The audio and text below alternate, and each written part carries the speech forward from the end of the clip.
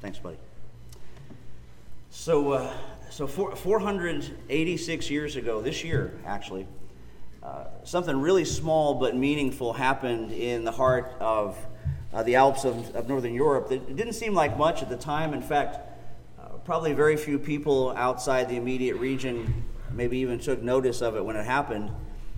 When in 1536, the city fathers of the mountain town of Geneva, Switzerland, picked a brand new town motto, and in Latin that motto was Post Tenebras Lux, which means in English, after darkness, light. After darkness, light. And just by itself, it was no big deal, and for our purposes, probably not even the answer to a Trivial Pursuit question, except for one thing. Except for the fact of the dramatic spiritual change that it represented, the change in the hearts of the people of Geneva, whose hearts and minds had steadily been being reformed by the light of the Reformation and by the brightness of the gospel, whose flames had set the town on fire for Jesus. After the darkness of centuries of spiritual blindness in the shadow of the medieval papacy and the gloom of its kind of forgiveness for hire and works-based salvation that really kept the people in bondage to the brutal empire of Rome, which, just like the original Roman Empire of the first century in Israel, continued to impose their imperial cult through sycophantic bureaucrats, exorbitant taxation, and an army of cheering minions who blindly did whatever they were told because they were too terrified to think for themselves. And in many ways, our current era is not much different than that, is it? The players have changed, but the corruption and the oppression of the world and of the cultural elite remains the same. And so I don't know about you, but I think because of that, we could all use a fresh dose of that same gospel lux, right? That same light into our world, and to brighten the tenebras, the darkness of this wicked world that we've been living in. And so I want us to go all the way back to the source of that gospel light, to the very base of the backstory of the hope that lifted the citizens of Geneva and those Swiss Alps almost 5 centuries ago, and the light from it that tracks like a laser beam straight to our lectionary text today that we're going to be looking at. And it's a reading that also has, like Geneva, to do with a mountain range in a dark world, a bright light and a spectacular view. But for our cases, instead of it being the cantons of Geneva, we're going to be looking at the mountain of Transfiguration. And instead of that panoramic view of the Alps, we're going to be seeing the sweeping vista of the whole salvation narrative. And in place of the light of doctrinal darkness, I want to show you the light that woken up dark hearts. And to do that, we're going to be looking at the blinding light of the divinity of Christ shining through the face of Jesus, that really puts a new lease on life and gives to all of those who are looking to him for enlightenment the peace of the gospel. So rub the sleep out of your eyes this morning. Give the Holy Spirit your full attention, and maybe he'll shake loose some of the shadows from your heart and mind while together we look at his word. And maybe you'll be surprised at what will shine through. And so we're going to be looking at this story in 2 different places. I told you the lectionary primarily this year has to do with the Gospel of Luke, so we're going to be looking at that. But I'm going to pick up the meat of this story from the Gospel of Mark. So if you're following along in your Bibles, which I hope you are, we're going to be turning first of all to Mark chapter 9, beginning in verse 2. So this is Mark chapter 9, verse 2. Mark tells us 6 days later, Jesus took Peter, James, and John and led them up a high mountain to be alone. As the men watched, Jesus' appearance was transformed and his clothes became dazzling white, far whiter than any earthly bleach could ever make them. And then Elijah and Moses appeared and began talking with Jesus. And Peter exclaimed, "Rabbi, it's wonderful for us to be here. Let's make 3 shelters as memorials, one for you, one for Moses, and one for Elijah." And he said this because he really didn't know what else to say, for they were all terrified. And then a cloud overshadowed them, and a voice from the cloud said, "This is my dearly loved son. Listen to him." Suddenly, when they looked around, Moses and Elijah were gone, and they saw only Jesus with them. Brothers and sisters, this is the word of the Lord to us today. Let's pray. Father God, we thank you for this story in the gospel of the transfiguration of your Son. But we ask, Lord, even more that you would send us your Holy Spirit to transform our hearts and our minds to receive your word, that you would take out hearts of stone and replace them with hearts of flesh, that you would open eyes, that you would unstop ears as your gospel is proclaimed. And we trust all of these things into your hands because we want to see Jesus. In his name we pray. Amen. So on this particular day we read about, as he's done several times before, Jesus took the three disciples of his inner circle, Peter and James and John, on a hike up a tall mountain. And at first the disciples may have thought this was just another one of Jesus' prayer retreats, because it wasn't unusual, if you remember as we've been tracking along, to see Jesus withdraw from the crowds and to find a secluded place to pray alone. And sure enough, that's exactly what Jesus did when they reached the top of this mountain too. He prayed just like always, until suddenly and unexpectedly this event wasn't just like always, because something spectacular happened. And as they watched, Jesus' clothing started to shine with a white as brilliant as a flash of lightning. And then as the disciples kind of shielded their eyes, they saw that Jesus' face was shining with a sunlit intensity, but not because of any external light source. The light was coming from within Jesus himself. And his clothes were, as the text said, whiter than any earthly bleach could make them. And Vicki and I were talking about this. Every time I read this story, I think of the time when Vicki and I were first married. We got a chance to take a vacation to Cancun. We actually won the trip. And during our stay, we took this day trip into the Mayan ruins and the pyramids of Chichen Itza.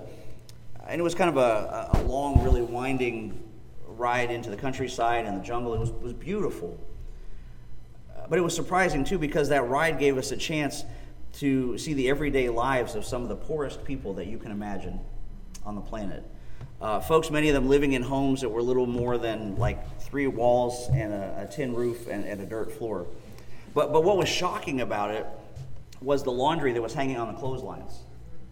Because in stark contrast to all of those dingy surroundings that they lived in, I mean, some of these shirts and dresses were so white that they hurt your eyes to look at them in the sunlight.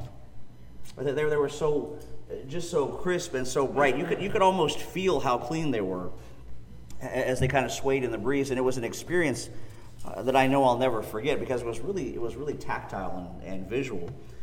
But that must have been how it felt for the disciples to go from this very just ordinary day, this ordinary mountain hike, to the most extraordinary of days, when the stark brightness of our Lord's appearance provided this glaring contrast between kind of their dingy existence and the transformed lives that Jesus' presence envisioned for them now.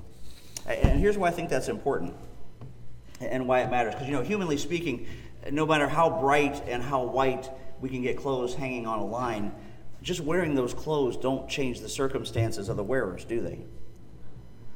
But the transformation of our Lord Jesus in all of its magnificence pointed to a brilliant future that only he can provide, that only he can give us as the spotless Lamb of God who was willingly sacrificed in our place. And I think for the disciples, to catch even a glimpse of that reality, it must have been almost unbelievable.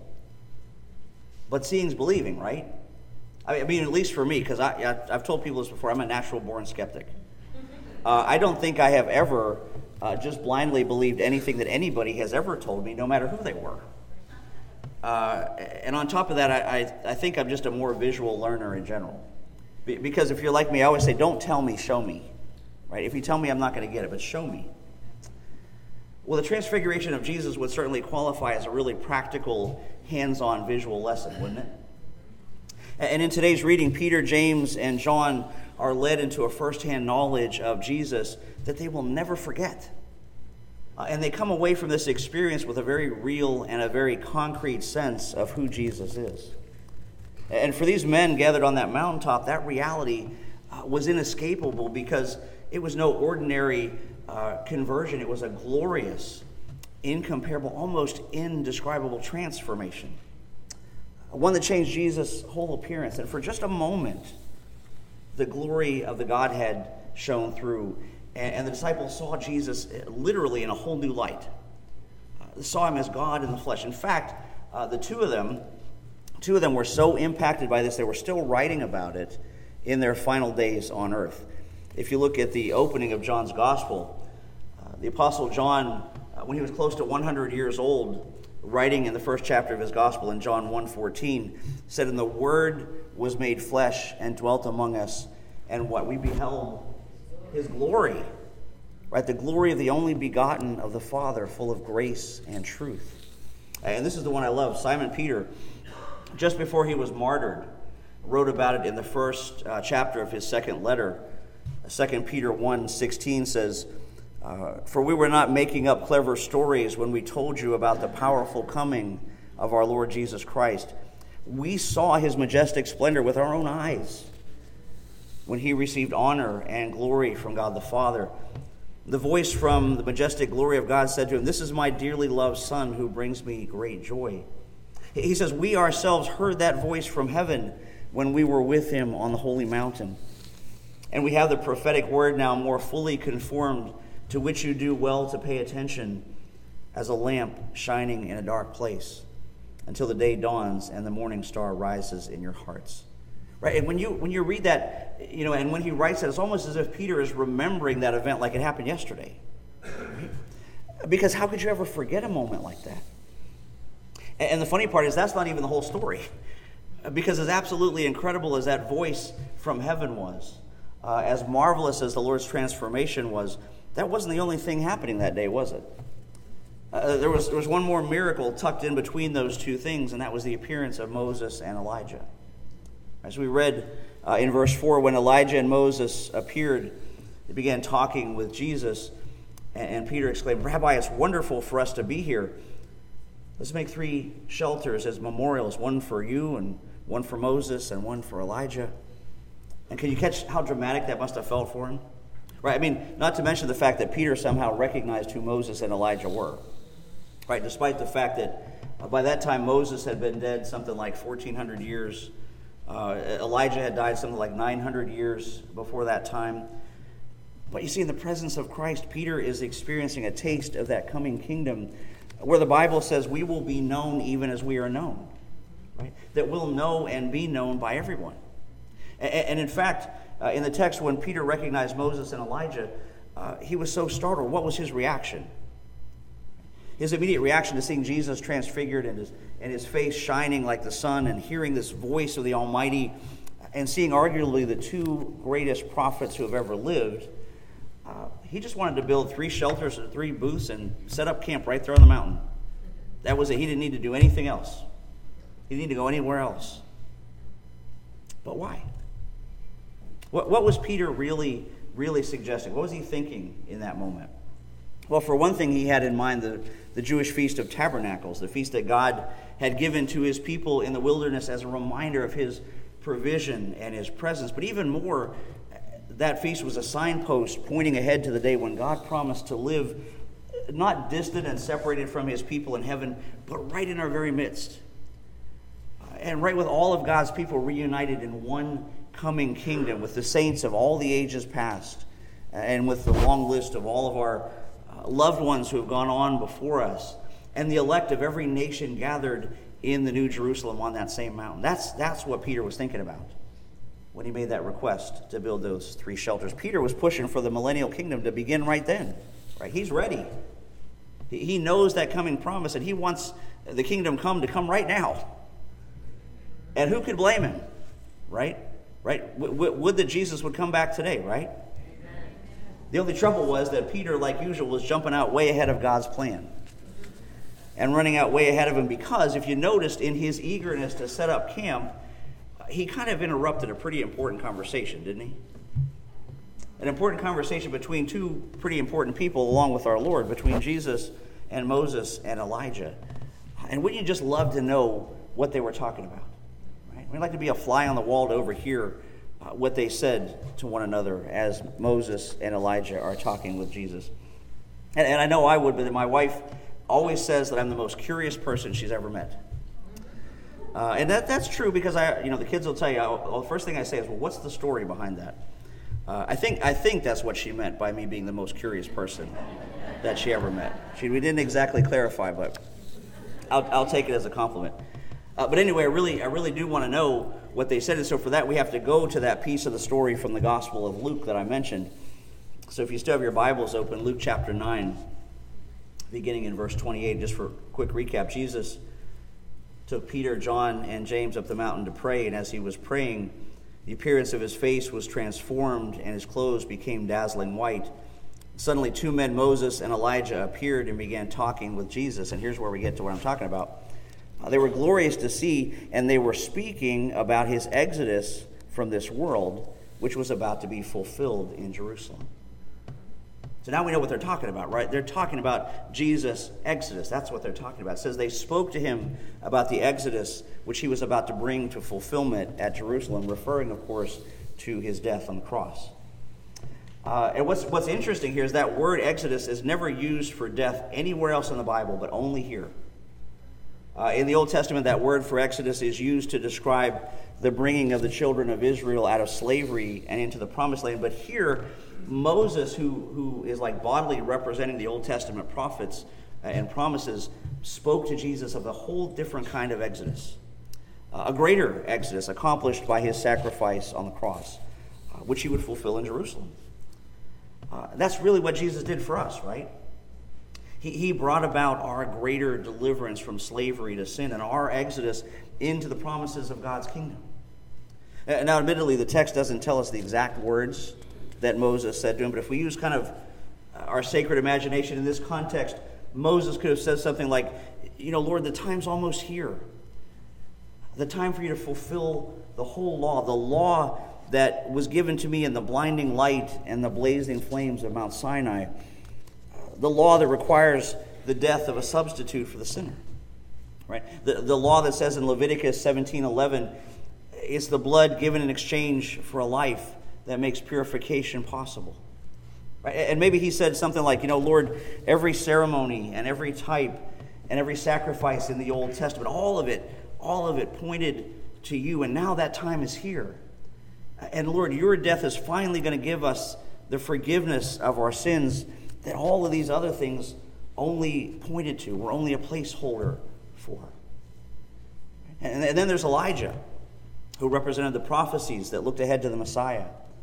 And when he spoke to Jesus, he could have said something like, Lord, since the beginning, all of the prophets, including myself, pointed to your work of redemption. They pointed to it through the miracles that you allowed us to do and the zeal you gave us for your people and the future hope of salvation that you held out before us. And maybe he said, you foreshadowed our trials in the wilderness, and we prefigured your mountaintop experiences, and we preached through the light of the inspiration of the Holy Spirit that the Son of God would suffer for his people.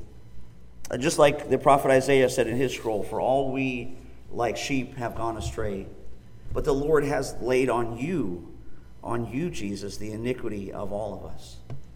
And it's only through your stripes that we're going to be healed. That's the kind of conversation, perhaps, that Peter interrupted. But then amazingly, even before Peter could finish with his interruption, God the Father interrupted him. Because we're told then a cloud overshadowed them, and a voice from the cloud said, "This is my dearly beloved Son," and I love this. He said, "Listen to him." Right? In other words, like, Peter, stop talking. Right? This is my dearly beloved Son. Listen to him. And so in the same way the disciples had known that it was Moses and Elijah that they were looking at, they knew who was speaking to them from the clouds, right? They didn't have to ask. And they knew that they were in God's presence, and that they were in the presence of that same holy cloud that had went before the people out of Egypt, that same cloud that stood over the tabernacle in the wilderness, that same cloud that filled Solomon's temple on the day of its dedication, so full of God's presence that it pushed everybody else out. And now here they are, singled out, Peter, James, and John, standing exposed on the mountaintop, knowing that they are sinners standing in the light of pure holiness. And when they heard God speak, they were afraid on a whole lot of levels. Right? But church, the Transfiguration story wasn't meant to scare them straight. And it wasn't meant to browbeat them or us either into trusting in and believing in God through intimidation. Jesus didn't reveal his glory to put the fear of God in his followers, but to confirm their faith and to show his disciples that his words were true. And how do I know that? Well, just look at the end of the story. Look at how quickly Jesus came to reassure them and to lay his hands on them. And so Peter, James, and John learn hands-on just who this Messiah is. Church, that's what the transfiguration of Jesus is about, because after that, they knew for sure that Jesus was who he said he was. Now, they still had a long way to go. They still had plenty of things to learn. But they were so convinced by the miracles and the testimony of Jesus that later, after the crucifixion, these disciples would be willing to die a martyr's death rather than deny the light of the truth that they saw. And church, that's what Jesus' miracles mean for us too. Jesus is showing us that we can believe in his word. And in the transfiguration, he's showing us that he's a God that doesn't hide from his people, but makes the light of his presence known in this and 1,000 other ways, and leaves no doubt that he is God's Son, that he is our Messiah, and that he is worthy of our highest trust and our fullest faith. And not just on the mountaintop days, not just on the days when the sun is shining and the birds are singing and miraculous things are happening all around us, but in the hard days and in the hectic days, whether it's from the weight of work or worry or the wickedness that we see around us in this dark world. And the last verse of today's text really proves that when we read, suddenly when they looked around, Moses and Elijah were gone, and they saw only Jesus with them. They saw only Jesus because, church, that's all they needed. And now they knew that, right? Now they knew they wouldn't have to climb mountains anymore to be with God. Not literal mountains to, try to get closer to God in some kind of hilltop shrine physically. But they also wouldn't have to climb any metaphorical mountains either, with just lumps and lumps of commandments to follow and religious obligations to try to fulfill, because Jesus was right there with them all along.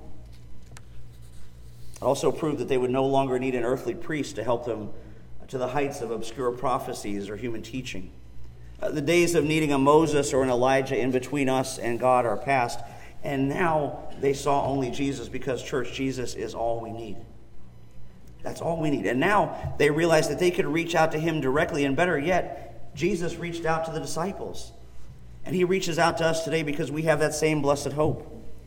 We have that light at the end of the dark tunnel of all this terrifying stuff that's happening around us, and all the stuff that happens in our lives, and all the stuff that we struggle with, thinking somehow we're separated from God, that keeps us in fear of death and hell. But brothers and sisters, if you're in Christ, the Bible says one day that transformation is coming for you too. That's our hope. That's our blessed transformation, whether it's at our physical death or at our Lord's imminent return. As 1 Corinthians says, Paul writing says, what I'm saying, brothers and sisters, is that our physical bodies cannot inherit the kingdom of God. Now, these dying bodies can't inherit what will last forever. But he says, let me reveal to you a wonderful secret. We will not all die, but we'll all be transformed, and it'll happen in a moment, in the blink of an eye, when the last trumpet is blown. For when the trumpet sounds, those who have died will be raised to live forever. And we who are living will also be transformed. And then when our dying bodies have been transformed into bodies that will never die, the scripture will be fulfilled. Death is swallowed up in victory. Death, where is your victory? Death, where is your sting? But thanks be to God, he gives us victory over sin and death through our Lord Jesus Christ. And he says, so my dear brothers and sisters, and I say to you, be strong and immovable. Always work enthusiastically for the Lord, for nothing you do for the Lord is ever in vain. That's the light and the promise that I want to leave you with today. That's the hope that Christ left in the hearts of his people. And that's the heat beneath the flames of the Reformation. That's the spark that lit the hearts of the people of Geneva as they stepped out of the darkness of the world and into the light of our Lord, into his redeeming love. So that, church, regardless of the struggles today, we don't give up. And we don't pull back, and we share the gospel of the good news of Jesus Christ that illuminates the hearts of God's elect for God's glory and for our good. So, brothers and sisters, keep your eyes fixed on Christ. Our Christ who's shining his blazing presence in your direction today and in my direction. The Lord who is illuminating the dark corners of every heart and who commands everyone, everywhere, repent and turn from your sins. Believe the gospel. Admit that you need help and be transformed as we pray. Will you pray with me? Father God, we know it's only the illumination of your Son by your Holy Spirit that changes hearts. And so, Father, we ask for that in this moment, that if there's even one among us or listening later online or under the sound of my voice, that you would reach out to them if they don't know you as their Lord and Savior, that you would surprise them, Lord, by the power and the holiness of your presence. Not that they would be frightened, but, Lord, they would just either physically or spiritually fall on their knees before you and say, Lord, I need your help. Jesus, I want you in my life.